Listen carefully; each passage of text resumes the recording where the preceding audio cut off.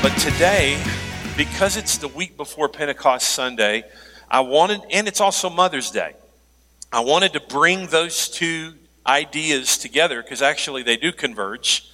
And I want to talk to you about the fierce mothering spirit. All right, the fierce mothering spirit. And I'm taking this from a few different passages about Holy Spirit. But we're going to see in our study today that there are a lot of attributes that Holy Spirit has. How many know God is Father, God is Son, and God is Holy Spirit? That's what Christians believe. We believe in one God that exists in relationship. That one God, so close in relationship that you have to say one.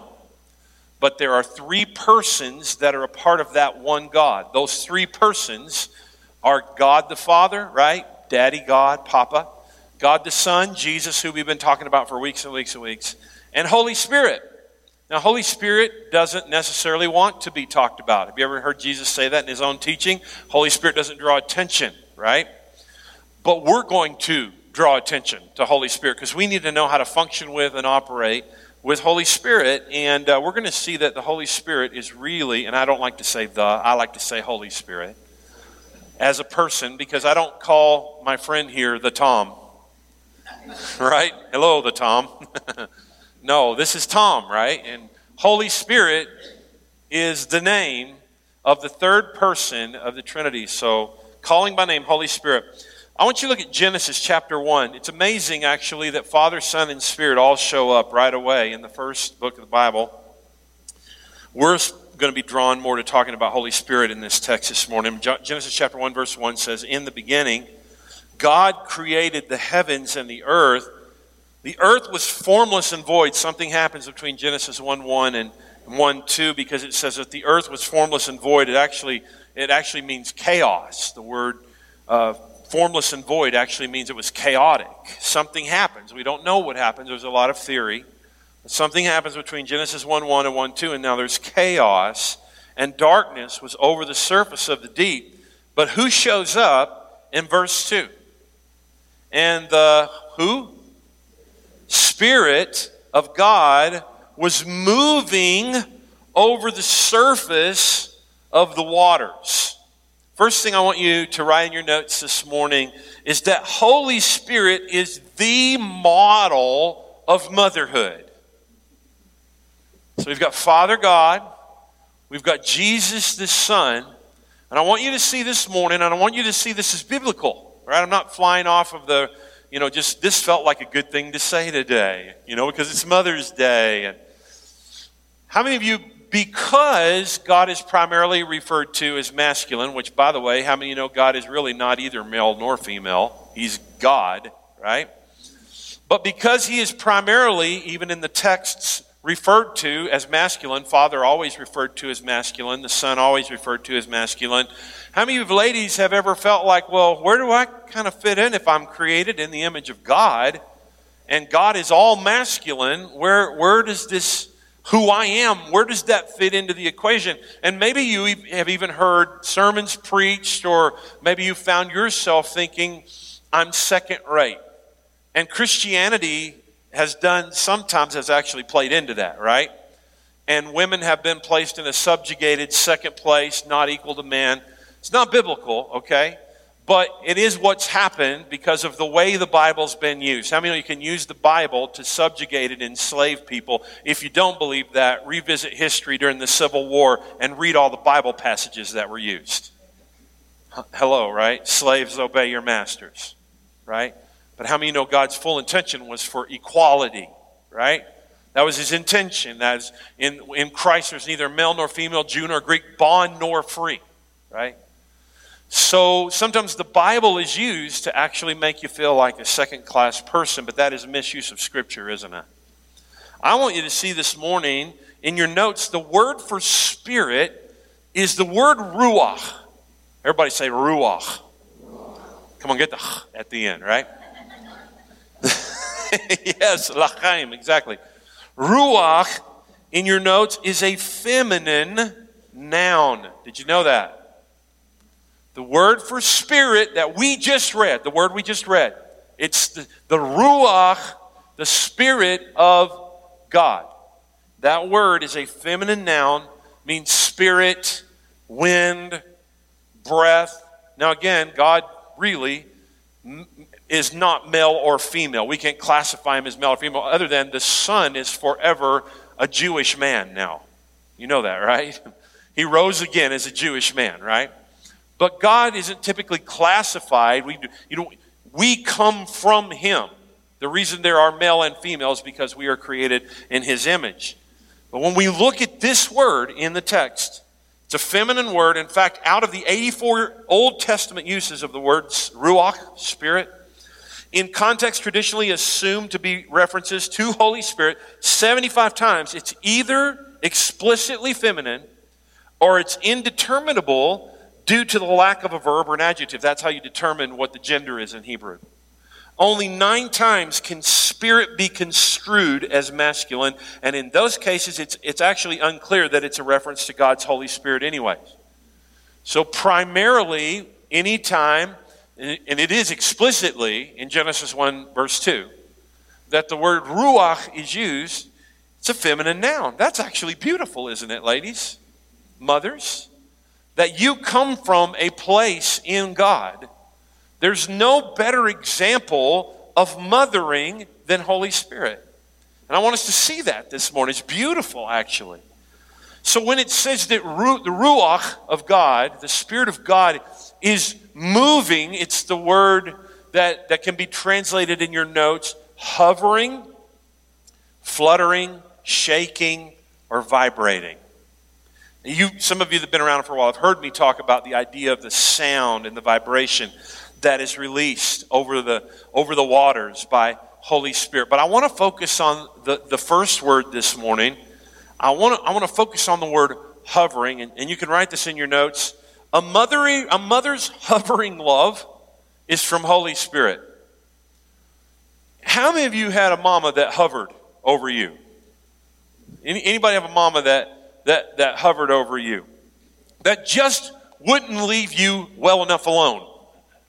Anybody have a mama like that? That just would not leave you alone. When I was about 20 or 21, I had lived in Nashville for a while, and I came home to visit my parents. So I'd lived away from mom and dad for a little while. Anybody else like me left home, went back home? Anybody else's kids left home, came back home, right?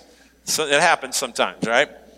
So I left home and I came back home to kind of figure out what God was doing in my life.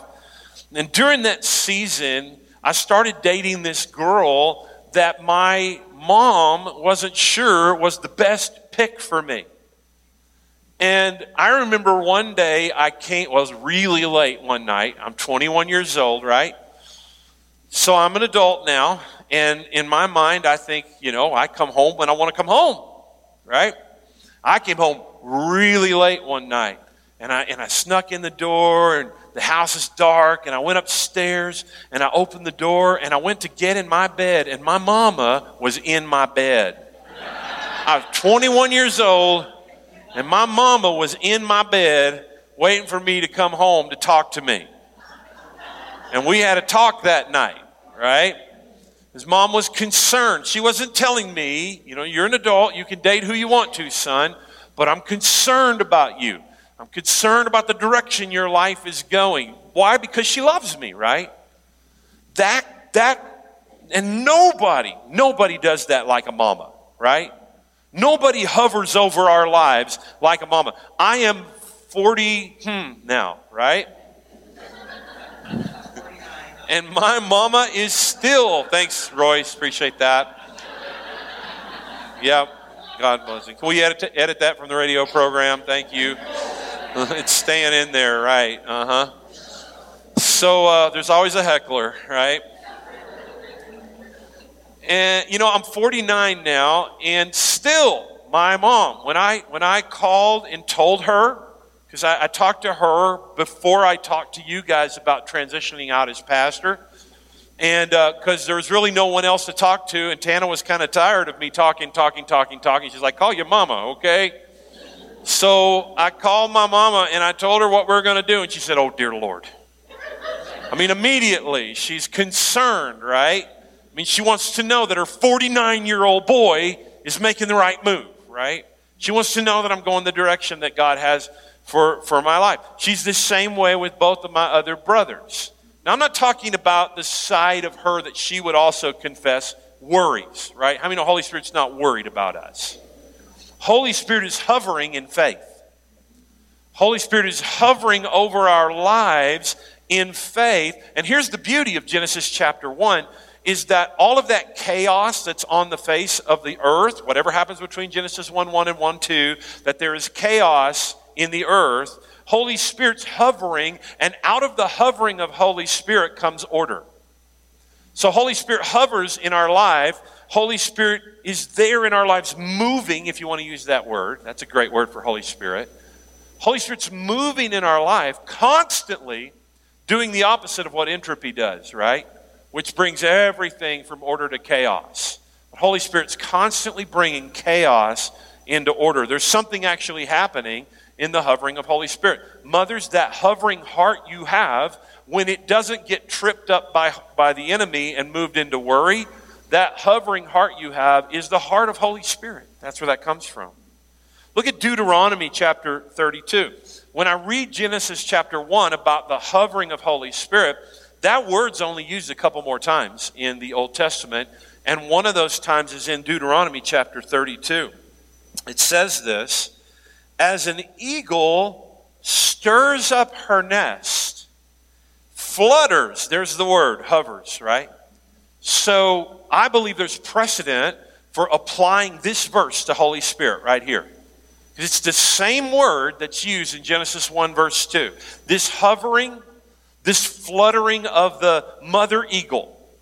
As an eagle stirs up her nest and flutters over her young, spreads abroad her wings, takes them, bears them on her wings, so that the Lord alone did lead.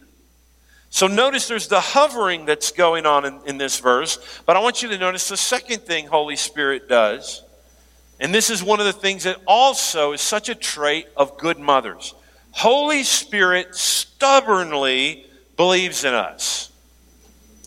Holy Spirit stubbornly believes in us. Here's where I get that idea. The word hovers is there, and the next verb that's used is the word stirs. And it's a verb that means to stir, to arouse, to awaken. It is used of agitating someone or motivating him or her. The picture in this story that Moses is telling in Deuteronomy of how Holy Spirit has mothered the children of Israel, the picture he is telling us of an eagle who would, and you've heard me share this story before, right? The eagle believes that the little eaglets can fly. Mama eagle knows that. Little eagles don't get that, right? Little eagles don't get that. What they get is, nest feels good. Open mouth, mom and dad feed me, right? All I have to do is kick back in these feathers, hoo, ha, ha, hoo, and open my mouth. Whatever an eagle sounds like, that's not it, right? Baby eaglet opens its mouth, and in comes the food, right? And just all they have to do is just kick back and relax. But mother eagle knows there's more in you than that. Somebody with me. There's more in you than just kicking back in the little feathered nest, enjoying your comfortable little life, and God just dropping blessings on you, right? Mother eagle knows you were made to fly. So mother eagle starts pulling the feathers out of the nest, right? So that the nest starts poking. Wait a minute, it's getting a little uncomfortable in here. What's going on inside this nest right now? I don't like this. I don't like this. Ha, ha. Whatever an eagle does, right? How does the eagle sound? I know they're like screeching loud. I don't know what baby eagles sound like, but I'm gonna go, ha, ha, all right? So little baby eagle's like, no, come on, mama, what is going on? Come on, bring me some more of that order out of chaos here. Come on, there's some chaos going on in the nest. Mama, clean it up, right? Make me comfortable, Jesus. Make me comfortable, Holy Spirit. Come on, Papa, make me comfortable. But there's more in you than comfortable, right? And so then Mama Eagle takes little eagles and she puts them on the edge of the nest so they get used to that. And then she scoops them up on her wings, right? And now, oh my gosh, they are flying through the air with eagle right now, flying, going, oh my gosh, this is amazing. I can't believe you do this. And then at one point, finally, the big eagle tips the wings. And the little eagle starts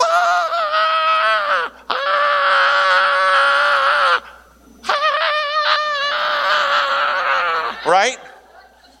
And they don't know what to do. Well, what does the eagle do? It swoops down, catches them. That's what the scripture says. Carries them on their pinions, catches them again, lifts them up again, and keeps doing this until the eagle finally starts moving their wings and finds out, oh, I can do what Mama does. I can do what Papa does, right? Holy Spirit is the same way. And this is the way mothers are. They fiercely, stubbornly believe we are more than we are. That more than we think we are. They believe you can talk to a mom whose son is in prison. And you can say to that mom, you talk to her about her son that's in prison, she'll say, oh, he is a good boy. Oh, there's so much good in him, right? And the person that may think that they know that person in prison may have them sized up and say, oh, you don't know, they're no good. They did this, and they did this. But mom says, no, but you don't know him like I know him. I know deep inside who he really is. I believe in him. Even if no one else in the world believes in you, your mama believes in you, a good mama. Right? How many know there's exceptions to all these things? Not everybody's always had good mamas, right? But many mamas believe in their children beyond the place that the children believe in themselves. And that's the tenacity of Holy Spirit. And he believes, or she believes in you so much, that Holy Spirit is willing to make you uncomfortable. Holy Spirit is willing to take you to the edge. Come on, somebody. Holy Spirit is willing to take you on a flight, and Holy Spirit is willing to tilt the wings. Have you ever felt yourself free falling when you got out there and didn't know what you were doing? Like God called you to do something and you felt yourself free falling. You didn't really have your footing, but Holy Spirit swoops in, catches you, right? So that's okay. You're going to fly, right? It's okay if sometimes you feel like you're free falling. I'm not going to let you hit the ground, right? It's okay if sometimes you feel uncomfortable, but there's more in you. I'm willing for you to feel uncomfortable so that you fly. That is the mothering, tenacious Holy Spirit, stubbornly believing in us. I say it this way in your notes. A mother's aggravating, persistent love comes from Holy Spirit. One of the words, again, is agitating or aggravating. Sometimes that stubborn belief is aggravating because we don't always believe about ourselves what Holy Spirit believes. We don't always believe about ourselves what our mothers believe about us. But God has put mothers in our lives to echo the voice of Holy Spirit that says, I believe in you, I believe in you, I believe in you, I believe in you. Moms, if that's not the kind of mom you have been, you can be. You can start today. I'm talking about if you did it right, you're hearing all these things, you say, well, that's great. I know that's what I was supposed to do, but I didn't do it. That was then, right? Today's a new day. Holy Spirit lives in you. You can be a different mom today, right? Because this is who Holy Spirit is in you. This is the kind of mothering spirit Holy Spirit has. Turn to Mark chapter 1. Mark chapter 1. This is actually the passage that got me on this. That really started burning inside of me to move this direction this morning. Mark chapter 1. Here's the story of a lovely lady. Okay, here's the story. Sorry, I don't have to say everything that pops in my head, do I? Right? Mark chapter 1. You have heard this story before, right? But I want you to hear from Mark. I remember Mark of the four Gospels. I call Mark the action-adventure gospel. Mark hits the ground running. It's like a Rambo movie right from the start. I mean, it's moving. It is fast-paced, the book of Mark. All right? So right away in verse 9, there's no Christmas story in Mark. We are launching into Jesus' baptism. It says in Mark chapter 1, verse 9, in those days Jesus came from Nazareth in Galilee and was baptized by John in the Jordan. And immediately coming up out of the water, he saw the heavens opening and the Spirit, like a dove, right? Sweet little dove, sweet pure dove, A spirit like a dove descends upon him. And a voice came out of the heavens. This is here, right here. You want to talk about where we get the idea that Father, Son, and Spirit all exist at the same time as three persons. Right here in this passage. So Holy Spirit's descending as a dove. I want you to notice it doesn't say the Holy Spirit is a dove. You with me? Okay? Sometimes we box in Holy Spirit. I want you to see that through this text. But then a voice comes out of heaven. So you got Jesus being baptized, Holy Spirit descending as a dove, and then a voice comes out of heaven and says, you are my beloved Son, right? So this is Papa. This is Father God. You are my beloved Son. Listen to what he says. In you I am well pleased. I mean, Jesus hadn't done one thing yet in ministry. Hadn't healed one person that we know of. Nothing's recorded in the Gospels. He's done nothing that should earn Papa saying this. Papa says this because this is who Papa is. And this is the relationship Papa has with the Son. Papa's speaking identity to the Son. Right? He's saying, you are my Son. I am well pleased in you right now. Before you've done a miracle, before you've gone to the cross, I am well pleased in you. What happens next? Immediately, the sweet little cooing dove, Holy Spirit, impelled, is what the NASB says, impelled Jesus to go out into the wilderness, and he was in the wilderness 40 days being tempted by Satan, and he was with the wild beast, and the angels were ministering to him. I want you to write this in your notes. Holy Spirit fiercely thrusts us into victory. The gentle, sweet, that's better than my eagle, right? The gentle, sweet, cooing dove impel, that's quite an interesting word that NASB chose. Here's what it means. Force, thrust, urge, drive out. This is the same Greek word that is used when Jesus casts out devils. When he forces a devil to come out of a person. It's this word right here. We typically think of sweet Holy Spirit gently guiding us on the inside, right? Gently cooing within us. And sometimes that's exactly what Holy Spirit does. But that's not always how Holy Spirit leads. I want us to see this morning. Holy Spirit is wild. Oh, Holy Spirit. Do you know what the Celtic Christians called Holy Spirit? This would offend some of us, but you can read it in history. Holy Spirit was called the wild goose. That is what the Celtic Christians called Holy Spirit. It's like in Chronicles of Narnia when the question is asked if Aslan, the lion, is tame, right? And the answer is given, oh no, Aslan's not a tame lion, but Aslan is a good lion, right? Holy Spirit is not a tame, cooing dove. Sometimes Holy Spirit manifests as a dove. Sometimes there is a stirring and a force and a power exerted in you so strong that you feel like, I was made to do this. I cannot not do this. I cannot not go this direction. Now, of course, you can resist Holy Spirit. We're given free will. But there is such a forceful moving of Holy Spirit. And this is what Jesus experiences right here.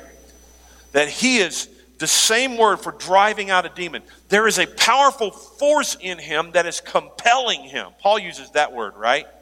Woe is me if I don't preach the gospel. I'm compelled. I got to do this. Have you ever felt that way about something that God's given you to do? Now, in this particular instance, he's being compelled, instead of going straight into ministry, he's being compelled to go into conflict. That's what happens, right? He's led into the wilderness to be tempted by Satan. What is he going there for? To prove, and by proving I mean in the fire of testing, to prove that his identity is not in what he does, but in who he is. You with me? Because every one of those temptations from the enemy is, if you are, first two, if you are the Son of God, do this, right? If you are this, I know you just heard that voice, but the temptation is, if that's who you really are, prove it. The proving was not for him to do something to prove it. The proving or the testing was so that in the fire, what would come up out of Jesus was, I am the Son of God. I don't have to prove that to anyone. I don't have to do one miracle to prove it to the devil. I don't have to do anything to show. I don't have to bow down and worship you to get the kingdoms of the earth. I don't have to take a shortcut. I can walk out the plan my Father has for me, even if it's a long-range plan and even if it takes me to the cross. I can do all those things because I know who I am. I am the Son of God, and in me he's well pleased. And the Spirit of God did not lead Jesus into this moment so that he would fail. He led him into this moment so that he would win. You with me? Any conflict that Holy Spirit brings you into is so that you will win and be victorious in the conflict, right? In your notes, this dove is on fire. Right? That was for me. I just needed to do that.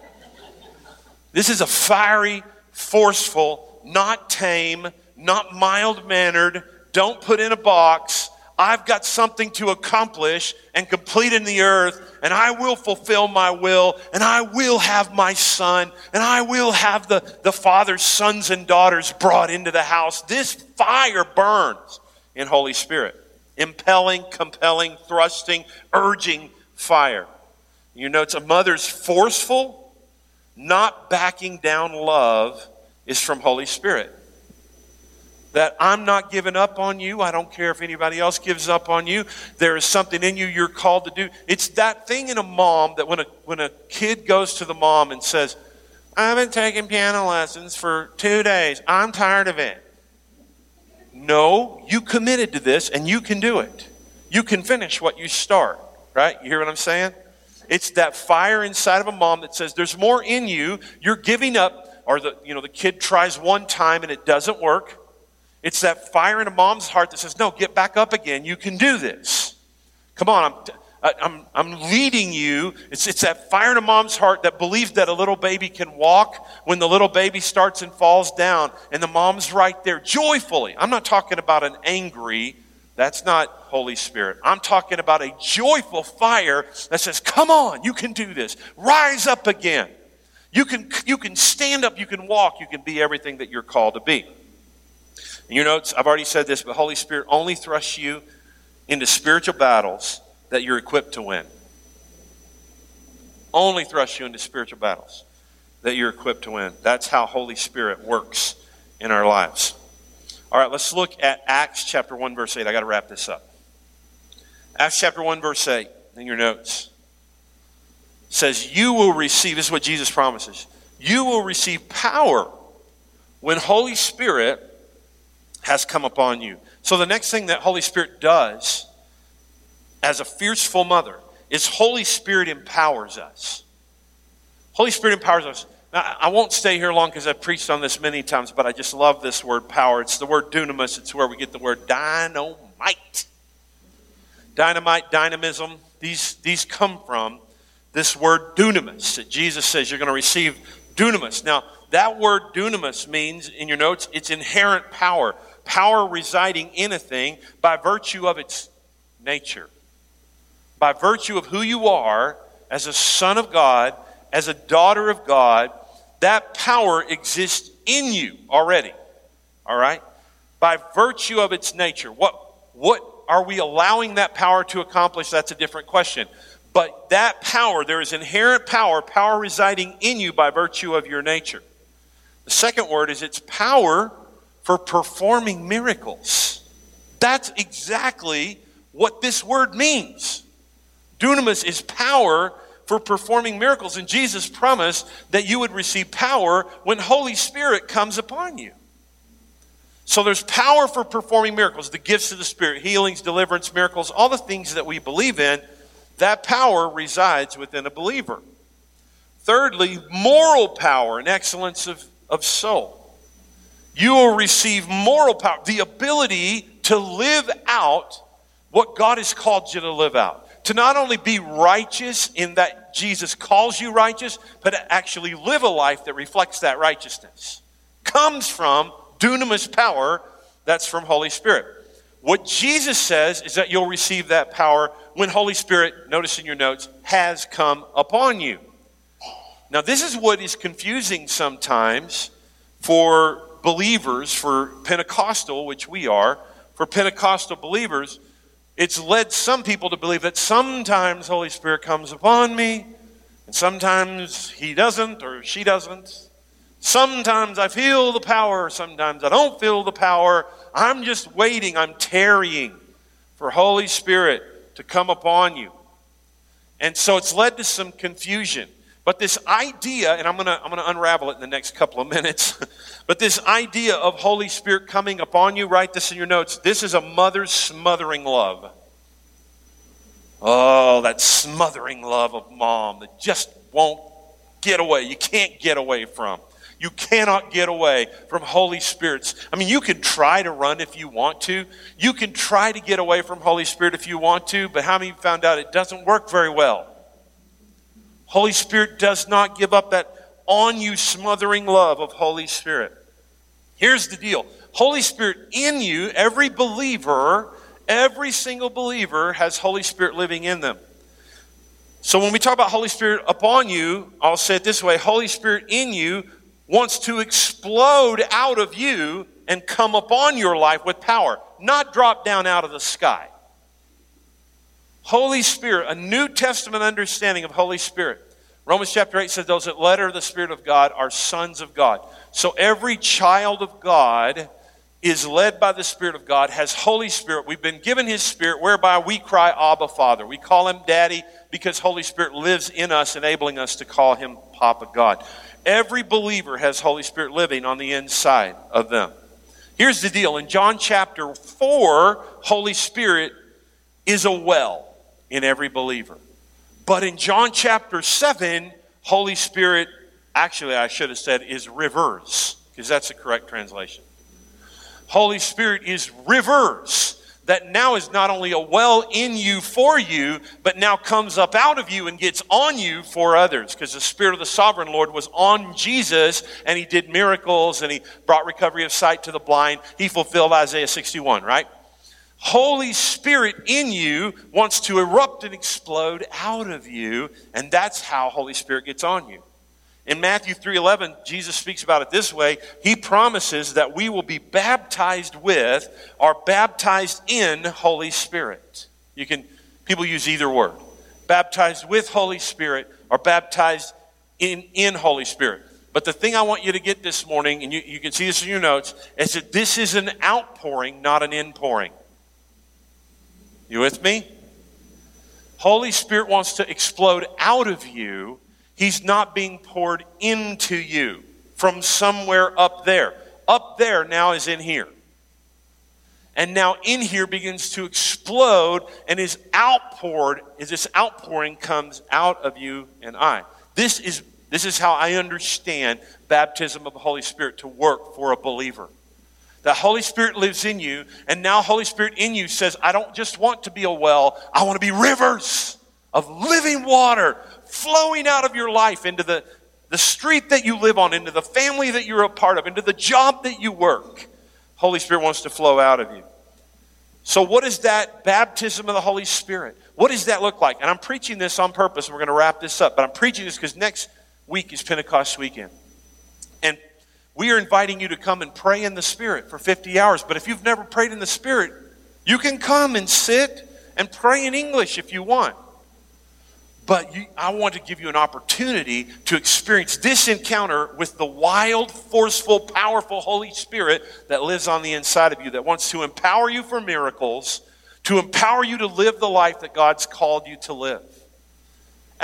What does it look like in Acts 2 and Acts 10 and Acts 19 when this event called Baptism of the Holy Spirit, when it's described, this experience is accompanied with speaking in tongues or spiritual language in every one of those examples. It's a part. Now, here's the thing about speaking in tongues. Speaking in tongues or spiritual language, I say it this way in your notes, is a benefit you can expect with Holy Spirit baptism, not proof. Some old Pentecostal language is that the evidence of you being baptized in the Spirit as you pray in tongues. It's not a badge. It's not proof of anything, all right? look at spiritual language as a benefit of being baptized in the Holy Spirit.